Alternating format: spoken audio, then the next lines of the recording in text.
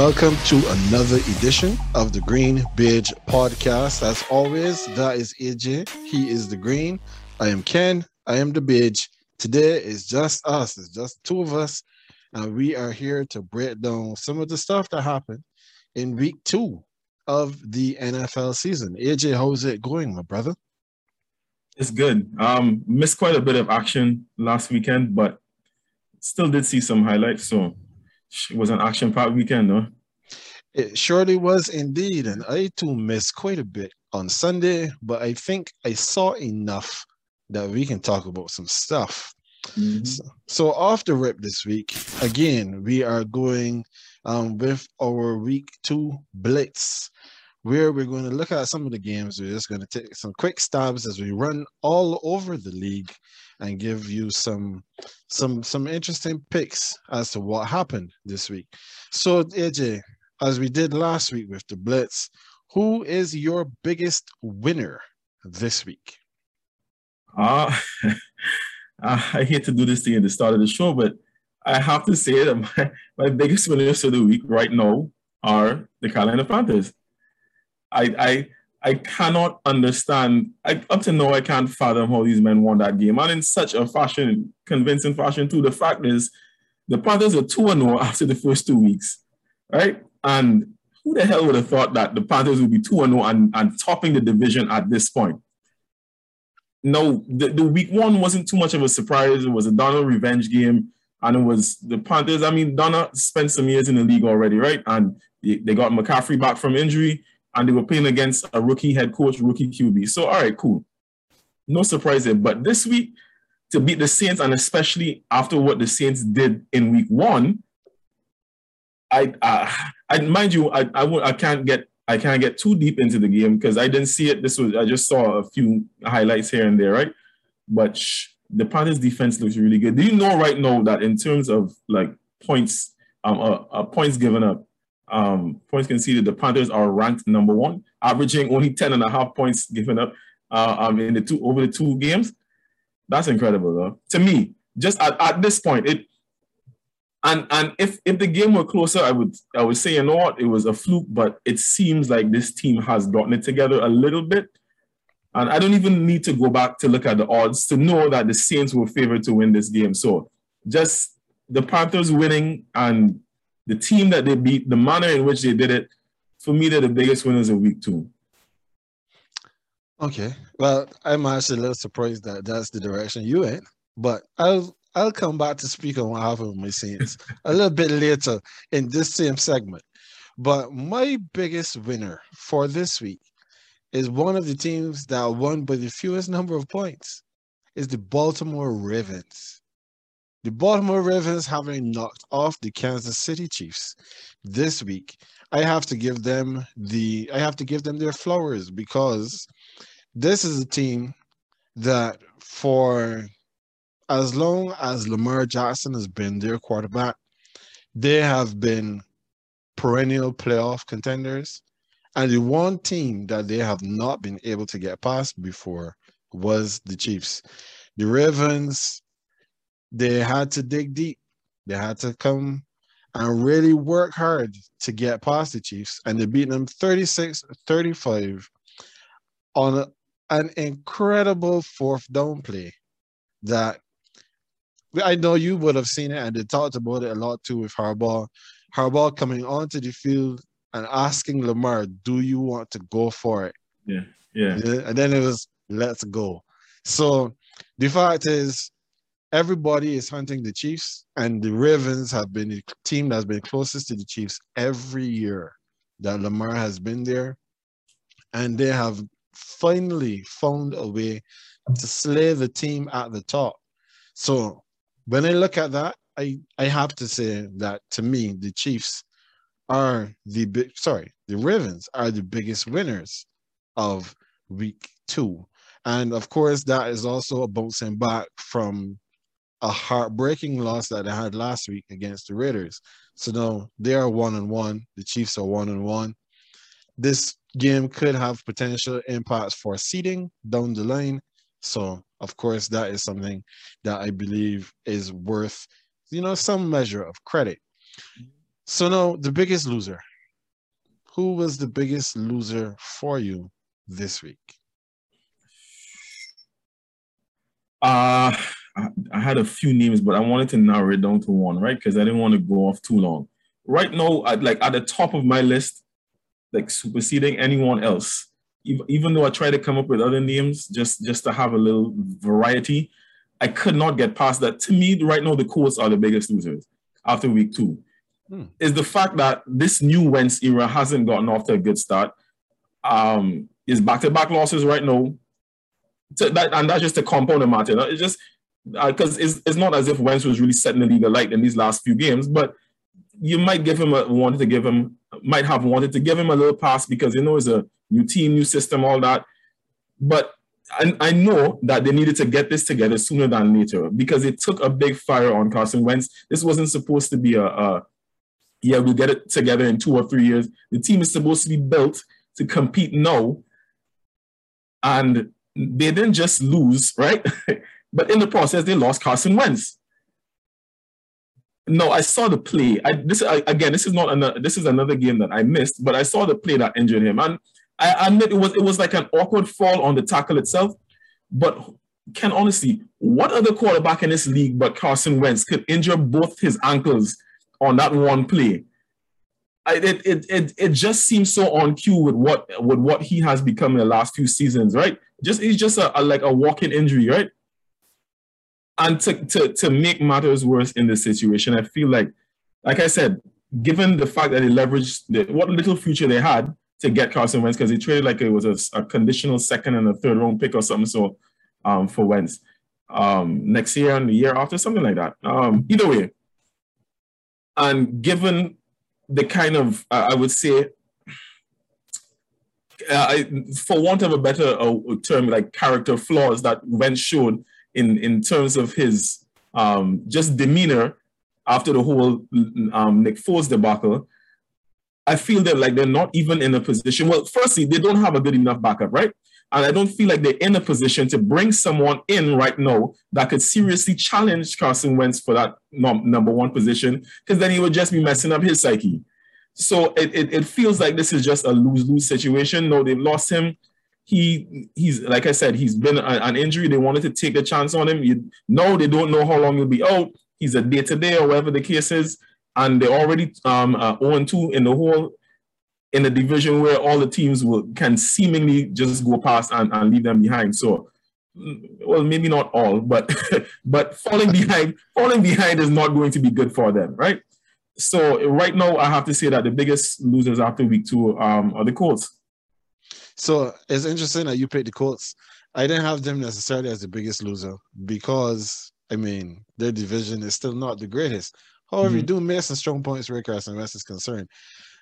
And let's not forget that I have been very nonplussed with Carson Wentz. I haven't forgotten at all. Carson Wentz resembles, for those of you in the Caribbean, especially who've been in Barbados for any extended period of time, you would definitely get this reference. Carson Wentz is like a wet soda biscuit.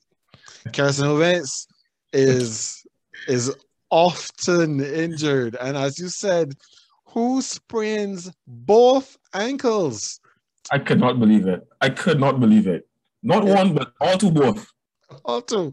When I saw they said that he had ankle injuries, I was like, does he have multiple injuries? Because I know that if you have an ankle injury, even if you have like a sprain going one way and a sprain going another, you just said that you sprained your ankle. Yeah. However, Mr. Vance they said before it came out that he had sprained both ankles. They said he had injuries to his ankles. So yeah, that's all the best to you, Mr. Vance. I hope you get back soon because your team really, really needs you. But my pick for the biggest loser this week, it should come as no surprise to you, is my Saints. No, the Saints lost that game 26-7 at the Panthers. And the Saints, I don't know. I really can't say what is going on with my squad because it seems like if everything that can go wrong with this team this season so far is going wrong. Our star wide receiver is hurt. Knock on wood. My running backs don't get any injuries because right now we're only running really with two of them. Mm-hmm. We couldn't decide who we were going to give the starting quarterback position to for the majority of the offseason. I believe that is now coming back to harm us at this point because one of the issues that we had in this game was communication between Jameis Winston and the line. No, I didn't see much of the game, but from what I did see and from the reports I was reading and hearing after the game, the Panthers were just blitzing constantly. They were just coming after Jameis and not having the reps with the first team because obviously if you're giving two quarterbacks an opportunity to trail to be the starter, you're going to have Jameis with the starters 1 week or this practice, and then you're going to have them with the twos. So when you have a situation where you're in a game and you need to be able to communicate to pick up the pressures and identify where the pressure is coming from, which direction do I need to slide the line? How do I communicate this with my wide receivers and my running back so I know, okay, so you're going to step out and you're going to block this guy, but this guy is coming free, so my hot route is over there. You don't have that level of comfort because they don't have the reps. We lost the last preseason game. Now you go in to play against Carolina, who I mean, it's still the Panthers, but the Panthers' defense, as you have rightfully said in your biggest winners, their defense is legit. Their defense is looking a lot better this season than it has looked in the past. If there was a time to get the Saints, it would have been this week because apparently we didn't keep our focus. We didn't have our minds set going into this game because we had just handled the Green Bay comprehensively. So the expectation is then you're going to go in and you're going to handle Carolina as well because, again, it is just the Panthers. It didn't work out that way. You can't take your eyes off of the opponent that's ahead of you and think that you're going to just walk in and the game is going to be whatever. You have to be focused. You have to play the game with the level of respect that it deserves. No, I know some folks were looking at this game and making comments with regards to Jameis. The fact that Jameis threw 2 interceptions in this game, no touchdowns. He did run 1 touchdown in, however. But at the time when every interception, or let's put it this way, every interception is not created equally. There are bad throws where you don't see the defender, you just throw it literally in his hands. There are throws where the coverage, somebody makes a mistake on the route, so the ball doesn't go where it's supposed to go. And then there are the kinds of interceptions that will happen at the end of the first half, which is when Jameis threw the first one, and then at the end of the second half when he threw the second one, which is you're forcing the ball, you're trying to make something happen, you're trying to get some points, you're trying to get down the field. There's only basically the one guy down there, so now you need to have this super amazing throw, and your wide receiver has to help you and get to the ball and make the play. It didn't happen. As the commentators often say when these things happen to all quarterbacks, not just to Jameis Winston, is like a punt. You're basically just trying to flip field position because you're trying to get whatever you can, and if you can't get anything, then maybe the other team has to start from deep in their own half of the field. So I have been very critical of Jameis in the past. I can see why these 2 interceptions happen. I don't believe I need to be as critical at this point, as well as just taking into consideration that Jameis so far has been careful with the ball. He's been cautious. And I believe that a lot of the negative plays, a lot of the limited yardage that he's had so far for these first 2 weeks of the season is because of the game plan. It's because they're trying to manage him and make sure that he doesn't just be out here just, throwing it up. And we are not the Buccaneers with the no risk it, no biscuit philosophy. We take care of the ball. We try to make sure that things are going the way they're supposed to go. It's still early in the season. We overperformed last week, but we definitely underperformed this week. So the biggest losers have to be the Saints. Now we're already down 1 game as well in the division. Now, if there is somebody that is supposed to have a moral victory. Consider that the loss that they had was maybe not so bad, and there's stuff that they can definitely take away from this going forward. Who would your moral victor be this week? So I put a twist on it this week, right? Mm-hmm. Because the same response you had for your biggest winners, I also had, but then I decided to switch them to the moral victory. No, yet to me there was still the Ravens, and I guess specifically Lamar Jackson in this, but to me there was still a moral victory to be achieved here, even though they won the game. Like it didn't come despite a loss, it came with the win. Because, and as you articulated before, is like the Ravens have always been there and about since Lamar has been in the league, but they've never been able to get past the Chiefs. This was his first victory against the Chiefs in what, there's 4 or 5 tries now? Mm-hmm. So, and I think it kind of is the nature of the win for me, right? They were trailing. I'm pretty sure, according to odds, again, the Chiefs would have been favorites, if anything. The Ravens did not look like a cohesive unit on either side of the ball in week 1. And we know the thing is, you know how Lamar is in terms of his leadership qualities. So at the end of week 1, remember he was blaming himself because of the late fumbles that caused a turnover. That ended up resulting in good field position, and I think they had scored on it. The Raiders had scored and ended up taking it right. Mm-hmm. So he blamed himself heavily. So to me, the manner in which he was able to orchestrate the comeback and like even in the end, the willingness to and desire to go for that 4 down, to go on to not punt and go for it on 4th and get that first down to seal the victory.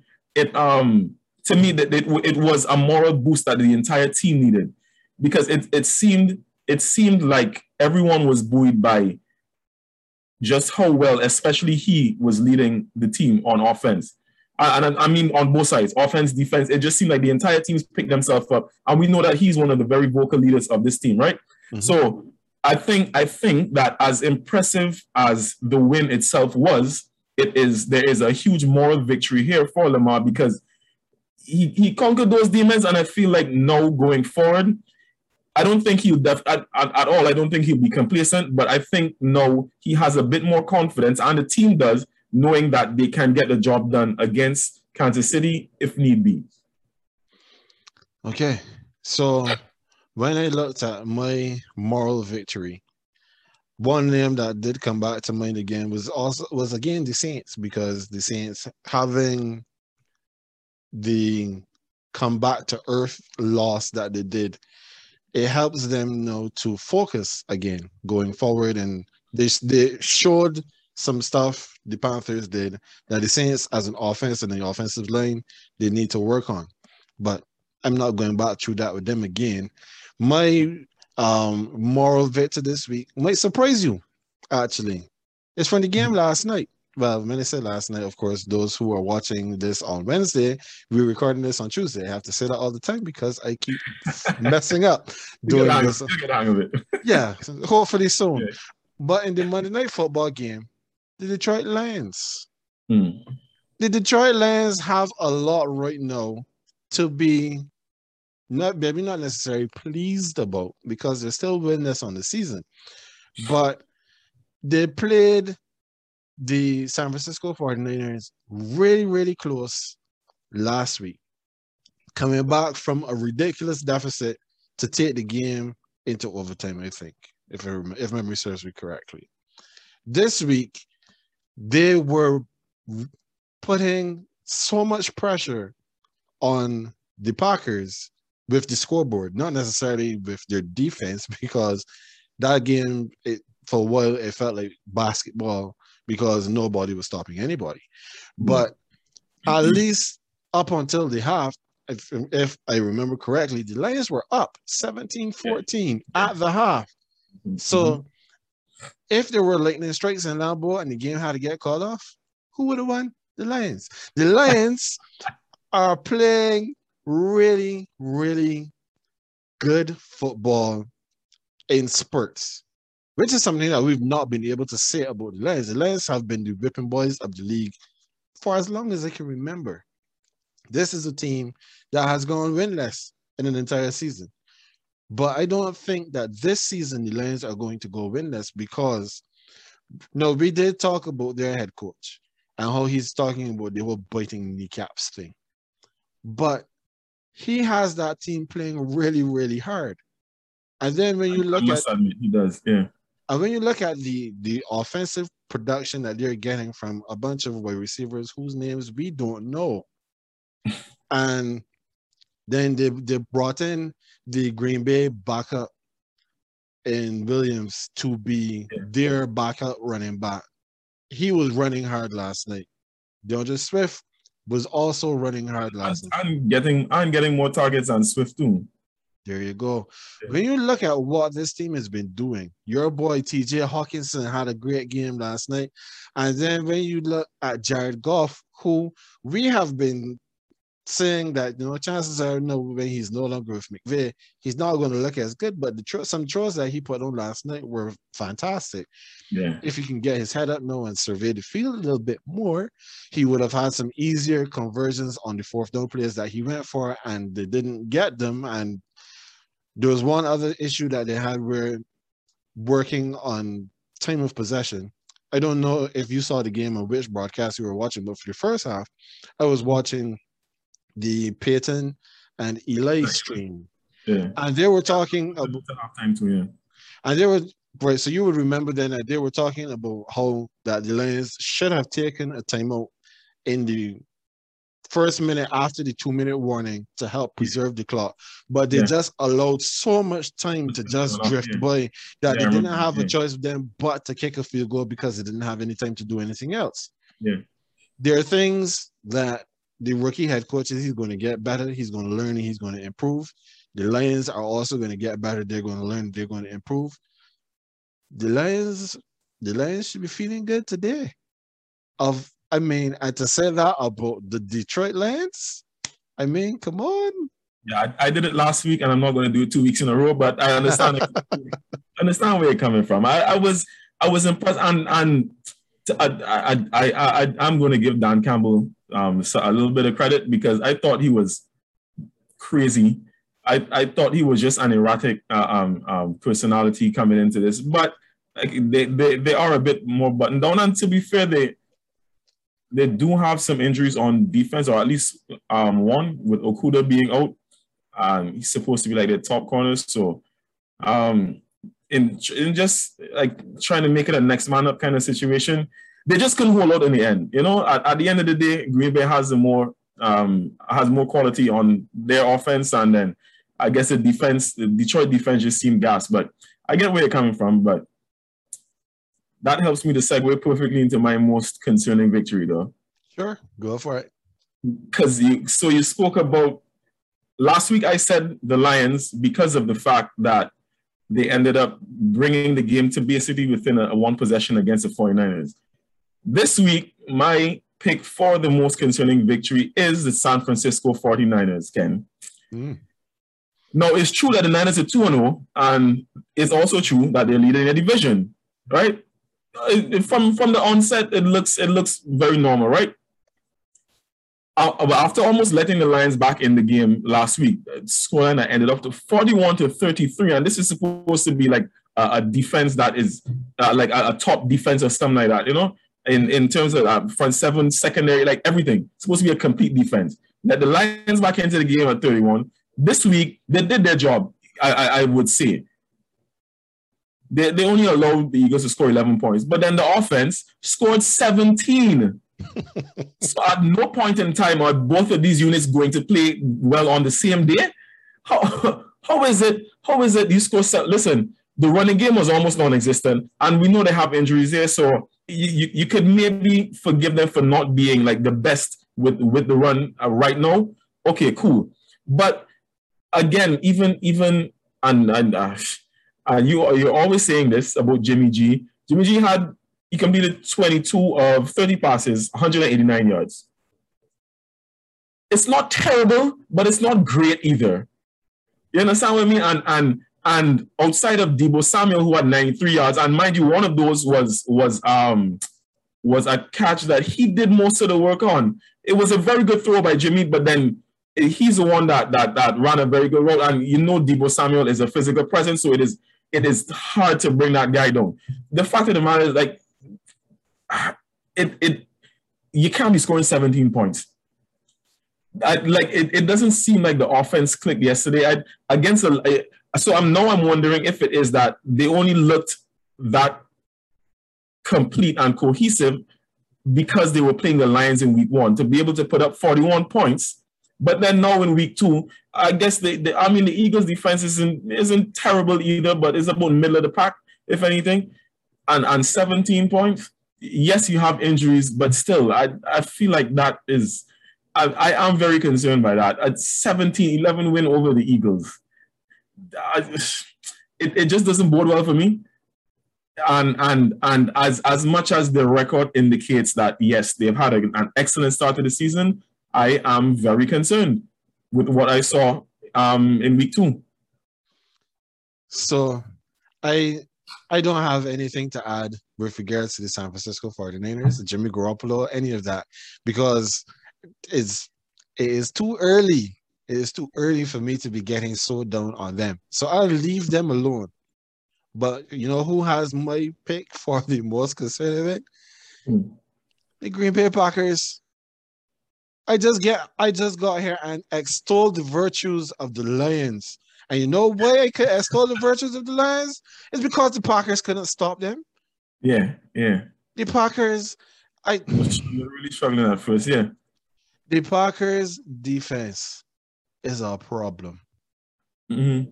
The Saints put up 38 points on them last week. And then they could, as I just said, it was looking like basketball. You come down the field, you take a shot, you seem to be scoring all the time, and then you just go back and you try to stop the other team. What are the Packers defense doing? No, we expected that the offense was going to bounce back after the shellacking that they took out of the hands of the Saints. Aaron Rodgers, 4 touchdowns. Okay, great. The fact that they were able to run the ball so effectively last night is really, really good. And for those who would have been rooting for Aaron Jones for whatever reason, be it fun or finance, you would have been smiling last night.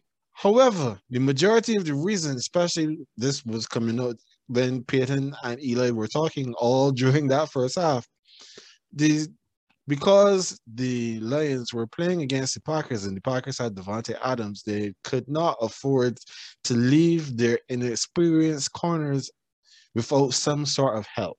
So they had to be playing with a 2 high safety look the entire game because you had to give those guys protection on the outside.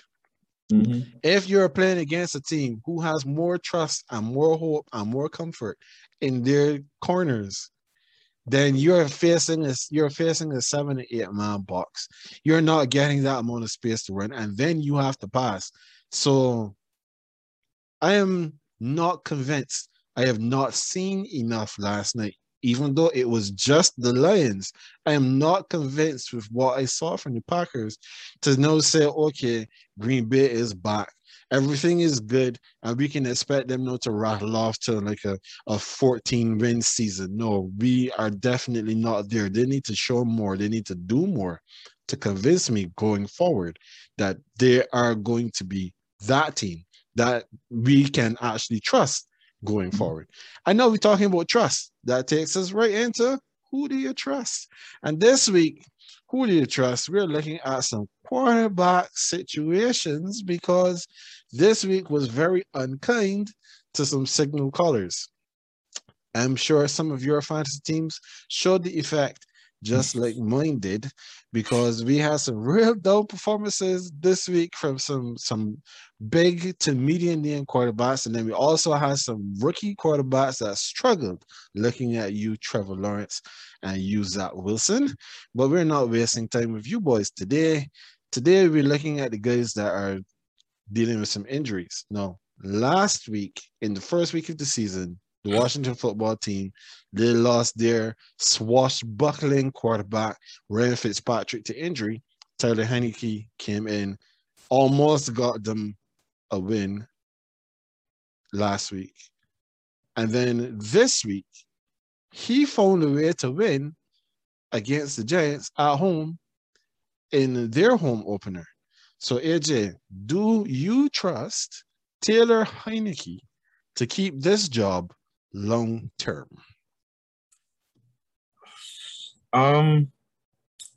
Long term, I do not.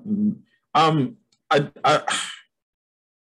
would say in the interim. I don't know about long term in terms of like 2-3 years down the line, but at least for the rest of this season, for sure, I'd say definitely he has to keep it for this season, because while he might be a bit limited in certain of his tangibles and in terms of ability and how far he could actually take this team, at the same time, the fact that they held on to him after last year and brought in held on to him to be the backup and brought in Ryan Fitzpatrick.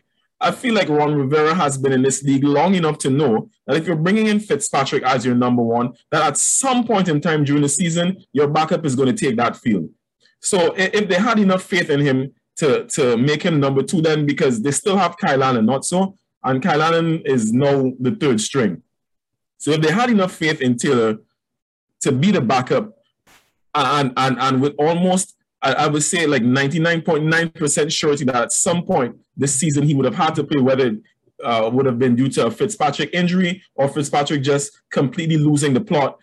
I feel like right now is not the time to take away that confidence that you put in him and go out and get someone else. And especially, like I said, after week two, as you said, after week two, he willed the team to a victory here in Landover. So, not here, I'm not in Landover, but in Maryland. You have to keep the faith in him. You have to keep the faith in him. So, I think he's doing a decent job so far of getting the ball to his weapons, mind you. And this is something I'll mention a bit later, but Terry McLaurin just had a career game in terms of receptions. And this is with Taylor Heinicke. So I mean, on the flip side to that is that Antonio Gibson didn't have a very good game, but he still got the ball to McLaurin, to McKissick, JD McKissick. Yeah. So I think he's doing a good enough job. You can't, what I would say is he has to keep the job this season, and then at the end of the season, then you reassess to see if it is that situation where you can go further with him, if you have a good enough system and good enough weapons around him. But right now, I can't say that I've seen enough to say like long term, like give him a longer contract or whatever to be like the face of the number one signal caller, as you said. But he has to keep his job for this season, though. Has to. So Taylor Heinicke, for me, I trust him, as you said, to be the starting quarterback for the rest of this year. Now, the question would be, does Ron Rivera and the football team brass trust him the way I trust him? Because I have been very high on Taylor Heinicke from what he showed just in the postseason last year when he stepped in for Alex Smith and almost found a way to beat the Buccaneers. And as I heard some commentators say, the Washington football team pretty much played the Buccaneers the best of all teams in the playoffs last season. Part of that is down to Taylor Heinicke.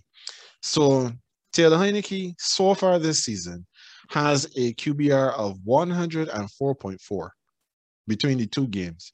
Against the Chargers, when he had the start, he had a quarterback rating of 119.3. Sorry, that was for week one when he came in relief. But against the Giants, when he started, 336 yards, 2 touchdowns, and 1 bonehead interception. 73.9% of his passes were completed. You just made mention of the effect that he had on Terry McLaurin, who had a career night. JD McKissick also had a very good night. There's nothing bad, really, that you can say about what Taylor Heinicke has done. And again, this is still the NFC East. The NFC East, where a team could win the division at 7-10. So when you take all of that into consideration, he's just won the first game in the division with this team. I don't see how you take this team from him. At least not unless Ryan Fitzpatrick comes back and shows that he is a different quarterback to what he's shown for his entire career. And that is not likely. So I would roll with Heineke until the wheels fall off.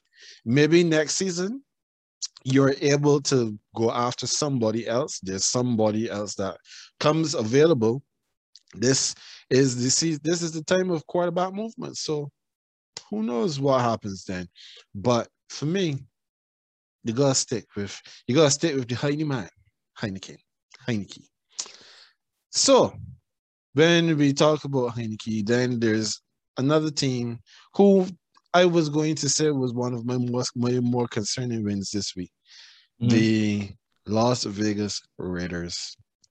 Because the Las Vegas Raiders, they almost lost their quarterback this week. Derek Carr, he is nursing the injury. And they just put their backup quarterback heading into week 2. That is, what's his name? Marcus Mariota. Yeah. They put him on IR.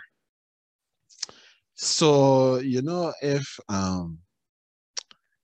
Derek Carr is not good to go this week, who gets to start, AJ? Nathan 5-pick Peterman. Yep, the Peterman is back. So, AJ, with the Raiders this week, they are going to be playing against, I had it here just now. They are going to be hosting the Miami Dolphins at home. And we're going to get to the Dolphins very shortly. But AJ, do you trust the Peterman to keep it together and keep the Raiders rolling if he has to start this week? No. No, that's a short answer. And I want to have a bit more faith in them, especially since they're playing the Dolphins, who were just shut out in a game, right? Yes. But I still believe that if Peterman is in the game, the Dolphins have a very good chance to win this game. That is how little faith I have in Nathan Peterman. And I'm not going to go into a whole spiel about Nathan Peterman. If the Raiders have to field him, the Dolphins are in very good standing. Yep, I'm sure that the odds makers are watching to see who is going to be the starting quarterback for the Raiders, because they want to make sure that they don't set a line that everybody jumps in on, and then all of a sudden Peterman is starting, and then the money goes bad for them. I also don't have any trust in Nathan Peterman.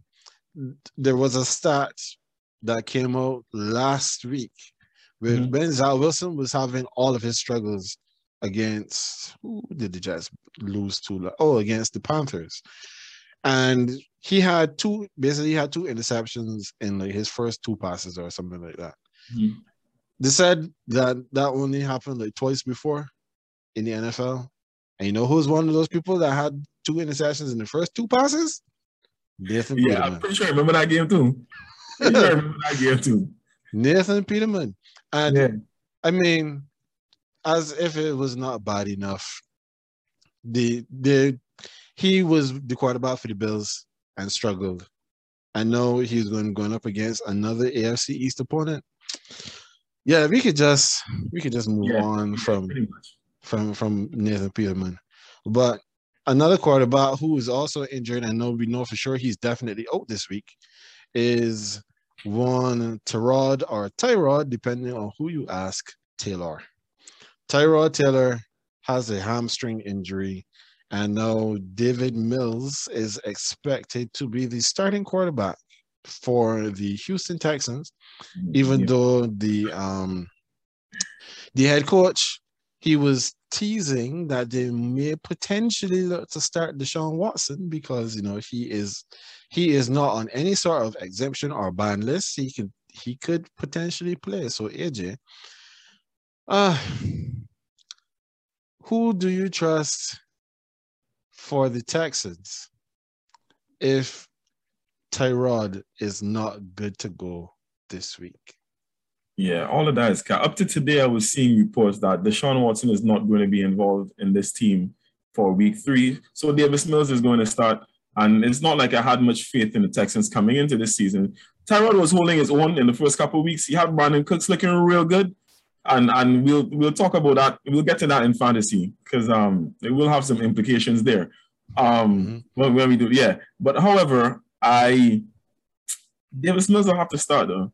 Davis Mills will have to start. The Texans and what's the head coach now is Cully. Yeah, David Cully. He can say whatever he wants. Try and save face and make it sound like there's some surprise maybe coming now. Davis Mills is going to be your starting quarterback. So, and the Texans have who in week 3? I cannot. It's someone with a good defense. I can't remember who. I have the list here, so I'll get it for you. Yeah. The Texans are hosting the Panthers on Thursday. Hosting the Panthers. There we go. Yeah. All right. No. Yeah. It's back to Texan ways. Yeah, I mean, I feel sorry for Tyrod because there's nobody that gets run up off their job as often as Tyrod Taylor. Tyrod Taylor, to me, he would be a top half of the league quarterback if he could stay fit. However, as I just said, he is constantly getting chased off his job. So Tyrod Taylor was the quarterback before Josh Allen took over in Buffalo. Tyrod Taylor was the quarterback before what's his name? From the Cleveland Browns. No, I haven't get to Justin Herbert yet. Before that, you're going back. I'm going back. Baker Mayfield. He was the quarterback before Baker Mayfield took over. Then he was the quarterback before he got his lung punctured, and Justin Herbert took over for the Los Angeles Chargers. Now he's going to Houston. He had the Texans looking far better than anyone expected they would have. And now he's being scuppered by a hamstring injury. I guess that has to be the hardest part about it for him, a non-contact, just trying to get out of bounds of the ball or trying to make a play, didn't have one, and then end up pulling a hammy, and you can see him pull up and the disappointment. I feel sorry for the guy for real. I mean, the thing is, he pulled the hamstring on a touchdown run. It was a touchdown run? He scrambled to his right. There was nothing open. I saw. I thought it was another play then, my bad. I'm pretty sure that was it because that's the one that when it was checking the highlights and stuff, it showed he ran in, and then all of a sudden, he is out of the game. And it does, as you said, Deshaun Watson is not starting this week. Davis Mills is going to start. It does not matter whoever they trot out there that is not named Deshaun Watson, they are going to lose this game. So when you put all of that into consideration, then of course not. There's no trusting of anything happening in Houston once Tyrod is out. And finally, the last one for this week, who do you trust? We made mention of this before. The Dolphins, they have their own quarterback issues right now because the incumbent, he is hurt. He is dealing with some pain. Tua Tagovailoa, he took a hard hit in the first quarter of the game. He has a rib injury, but they said that there was no cartilage damage, so that was a plus. However, he is in a lot of pain. He may or may not play this week, and Jacoby Brissett is expected to be the starter. Now, as you just mentioned, the Dolphins, even though Brissett came in the first quarter, they lost 35-0. So, AJ, we made mention of this coming into the season when we talked about the quarterback moves and who went where and whatever, and they said that Jacoby Brissett going to the Dolphins, he may have looked at that as an opportunity where he would become the starter because the Dolphins don't seem to have much faith in Tua Tagovailoa. So, AJ, do you trust Brissett to keep this job long term? Can I feel like you have more faith in Brissett than me, it could be too because he was at my organization, right? But no, I think he is decent. I don't think he's a bad quarterback, but I think at best he's a number 2. Like, he's not someone you want under center for the entire season. he was a good enough backup to Tua, I believe, without like you said, he may have hoped that he could eventually win over that spot. But if I'm Tua and I'm looking back at Jacoby Brissett, I feel like the onus is on me. Like I don't even feel as threatened as if it were like, honestly, I would feel more threatened if it was Cam Newton or something like that, or somebody else that was a bona fide starter. But Jacoby's a bona fide number 2, right? Over a lengthy period, I'm not convinced that he is a solution to anything. And I don't think Miami does either. It's a 1-year rental, and I don't see him being back next year, even if Tua succumbs to injuries, because like injuries and no start with Tua. You know, this man been injured all through his Alabama college life, right? All kind of if it wasn't knees, it was not knees. Let me not put the wrong injuries on a man, but it was. I know he had ankle, finger, hip. That was one of the bigger ones. So it felt inevitable that he would go down. But still, the Miami knows what Jacoby is. And even if he fills in for this season, if Tua doesn't work out at the end of this year, they need to go and get another quarterback. But Jacoby Brissett is not the answer. So it's interesting that you said that you think I have more faith in Jacoby Brissett than you do. It kind of just sounded so, which is why I said that. But I could be wrong. You know, the thing of where Jacoby Brissett is concerned, for me, Jacoby Brissett somehow parlayed one game, one start, to get him traded for to go over to the Indianapolis Colts, who the same time they brought him in, wasted no time in getting Phillip Rivers to come as well. That lets you know that they didn't have that much faith in him.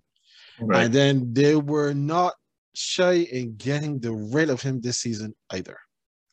He's gone over to Miami, and Miami, let's even just remember, this is the same Miami Dolphins that has been constantly been mentioned as a landing spot for Deshaun Watson. Mm-hmm. If we are saying that the Miami Dolphins do not have trust in Tua because they're always making these googly eyes over at Deshaun, what does that say about Jacoby Brissett? Clearly, they don't care anything about him because they're ready to relegate him to third string. Oh yeah, for sure. That's true too. And I didn't even think about think about it like that, but yeah. So no, there is no faith in Jacoby Brissett keeping this job long term. He does not even keep this job for the entire season. If Tua can't make it out this week, and he can't make it out maybe they put him on short-term IR, he's out for like 3 to 6 weeks.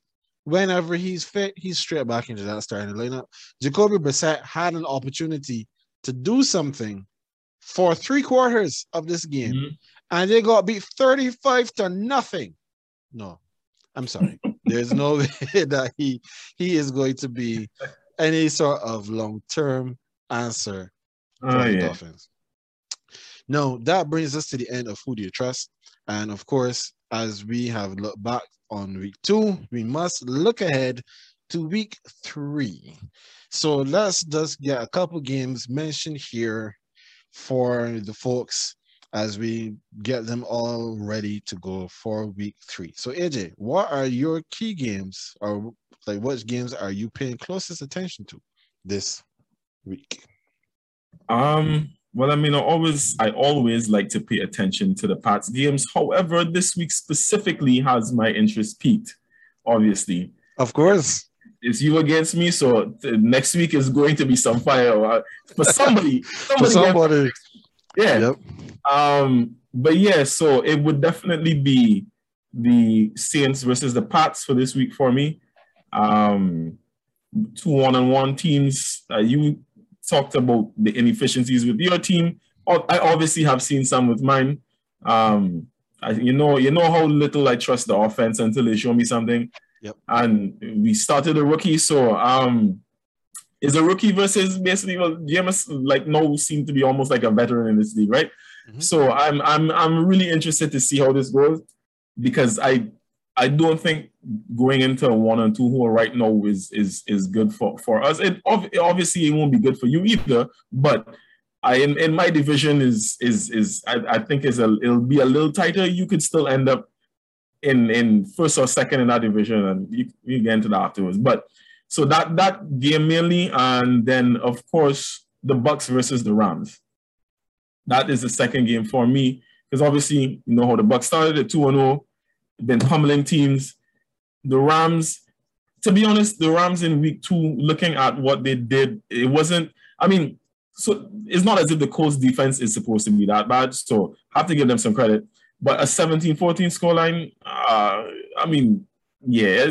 So you're literally like a field goal away from being in overtime against that team. And Carson Wentz didn't finish the game, right? So, yeah, kind of looking out to see what the Rams do this week against the Bucks. Supposed to be and also with that being said, let me say the Bucks defense has not looked the same as it did last year.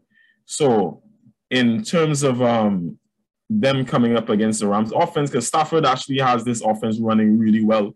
Cooper Kupp has been off his leash and just back to like crazy stats. So yeah, those are the two matchups. Definitely Saints Pats and Bucks Rams. Those are the ones I definitely might be zoned in directly on. Might not put down red zone. I had TV vibes for that. It is true.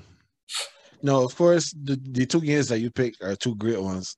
I don't have to add anything with Saints Patriots because, yeah, that it's gonna be fun. It's gonna be fun to see how my Saints offense can bounce back. And then you, as you said, you have a rookie quarterback, and my Saints defense is still playing really good. So that is going to be a game that is definitely worth paying attention to. No, the games that I had on tap really though, because it's going to be difficult. Chargers, Chiefs, they're playing the same time as the Saints and the Patriots. This is going to be a good opportunity to see the evolution of Justin Herbert, how he is able to get that offense to try to keep pace with the Chiefs. And last season, they were a field goal away from beating the Chiefs as well. That is one. Another one that I am very interested in for a different kind of reason is the Bengals and the Steelers. No, I don't know about you, but I know we have not been very high on the Steelers on this show. We have had Justin Marvel of This Just In come in, and he has also not been high on the Steelers. The Steelers have not looked very good as yet this season. Big Ben has not been spectacular at any point. We didn't even mention this, but you know that he's dealing with a pectoral injury now too, right? He is he? Yeah. I didn't want to stick it into when we were talking about the injuries, but yeah, apparently he's dealing with an injury right now. I'm shaking my head because I have Ben on one of my fantasy teams, and he's going to be dropped as soon as they can get an opportunity to. But anyhow, so when you look at what the Steelers have been doing, the defense has been solid. The offense has been sketchy. The Bengals, on the other hand, their offense has been humming for the most part. Their defense has been so-so. So now you have a good offense going up against a good defense, and then two sketchy other sides of the ball for both teams. It could be a great game. It could be a snooze fest. It all depends on which offense for the Pittsburgh Steelers turns up and which defense for the Bengals turns up. But that game should also have some interest, and hopefully it should be good. And then, of course, just for a quick mention, the Bears and the Browns. The Browns have been running the ball very effectively, but as I made mention of before, Baker is dealing with an injury. He had a shoulder injury in that game this week when they beat the Bengals. Sorry, no, it's the Bears that beat the Bengals. The Browns beat the Texans 31-21. I know if Baker is not healthy, you know how much I trust Baker already. And then the Bears, we may have the potential start of Justin Fields because Andy Dalton has a bone bruise in his knee, and then he will be the next rookie quarterback to take the field for his team. And if he performs, then of course, that's probably the last we'll see of Andy Dalton as a starter, at least for this season, because the fans in Chicago, they definitely want to see Justin on the field. All right, so now that brings us to the end of all of our topics, and now it is time for the final thought. Final thought took a break for a couple of weeks as we had lots of other stuff to get to. So now, AJ, this week we have an opportunity for you to give your final thought to the people. What do you have? Yeah, so this week I'm just going to be very lighthearted. I just want to let everyone know how much Ken and I really love fantasy football, right? But at the same time, we hate it. And Ken knows exactly why I'm saying this right now. Ken knows exactly why I'm saying this right now. But last night was one of the perfect examples of the love-hate relationship we have with fantasy football. In about 4 of my leagues, I'm currently in 6 this season, about 4 of my leagues last night, I had players that were involved in last night's game between the Lions and the Packers, right? In about 3 leagues, I had Aaron Jones. In one of the leagues, Ken, I actually had Devontae and TJ Hawkinson. And then in another separate league, so 2 leagues, sorry, Aaron Jones. And then in another league, Ken and I were battling because we each had one of, I had TJ, he had Devontae, and we were going neck and neck down to the wire, trying to see who would get this win. For me, I really needed TJ to have a better game than Devontae, and it ended up happening. All at so I don't know what the word I'm looking for here, but to the detriment of my brother sitting across here from me. I ended up beating him and going 2-0 in this league last night, but it was just one of those weeks I had a really good fantasy week, right? I didn't win every league. I didn't win in every league. It's almost, with those all being in so many leagues, the odds are almost impossible to like go 6-0. It is really tough, but also with seeing what Aaron Jones did, last night, like it was just a spectacle to behold fantasy-wise, and it just kind of buoyed me up and got me in high spirits, ready to discuss fantasy football with you today, kind sir. Well, tomorrow for the viewers. Yeah, see, I'm doing it as well. But I just wanted to get that out there today, because fantasy is such a love here. And in a couple of weeks, I might be singing a different tune. But last night was a really good night. Yep. Well, Monday night, sorry, was a really good fantasy night. So that's all I have to say. I love fantasy, but at the same time, I hate it. Yeah. It does not even surprise me that that's where you decided to go with your final thought for this week. For full disclosure for the folks, when we were going into last night's game, I was trailing AJ by, I think, like 10 points or something like that. Yeah. And everyone was predicting the monster game from Aaron Rodgers. And I was saying, if Aaron Rodgers has a monster game, that most likely means that Devontae Adams is also going to have a monster game. So I did say early on in the weekend, as the fantasy games were going, that I expected this week was going to be a complete reversal for me as of last week. Because I went 4-1 last week in the 5 leagues I'm in, and things weren't looking good for me heading into even like the Sunday night game, let alone, hoping for a miracle on Monday. And it felt like if Aaron Rodgers knew that a Saints fan was hoping for him to give the level of production to Devontae Adams that he would have needed, so he just gave all of it to Aaron Jones instead. So you're watching the game and you're just like, come on, even if you give him one touchdown, I'll be a lot closer. Yeah, I just was like, and you know that Tay is my favorite receiver in this league, right? So a part of me wants this man to succeed, but at the same time, I'm like, nah, not in the end zone tonight, but can't afford. When he dropped that, when Rodgers dropped that dime, that deep dime on him, right?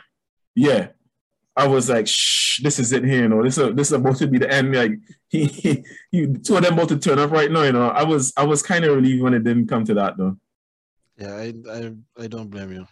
It was frustrating. This week when you guys see the fantasy spot, you're gonna probably hear me complain quite a bit based on what happened this weekend. But anyhow, that is a great spot to end it for this week. We'll see you guys tomorrow when we have the fantasy spot on. As always, hit subscribe, hit the bell, tell a friend. The Green Base Podcast wants you and your friends to join us every week. So as always, that is AJ. He is the Green. I am Ken. I am the Beige. We will see you next time.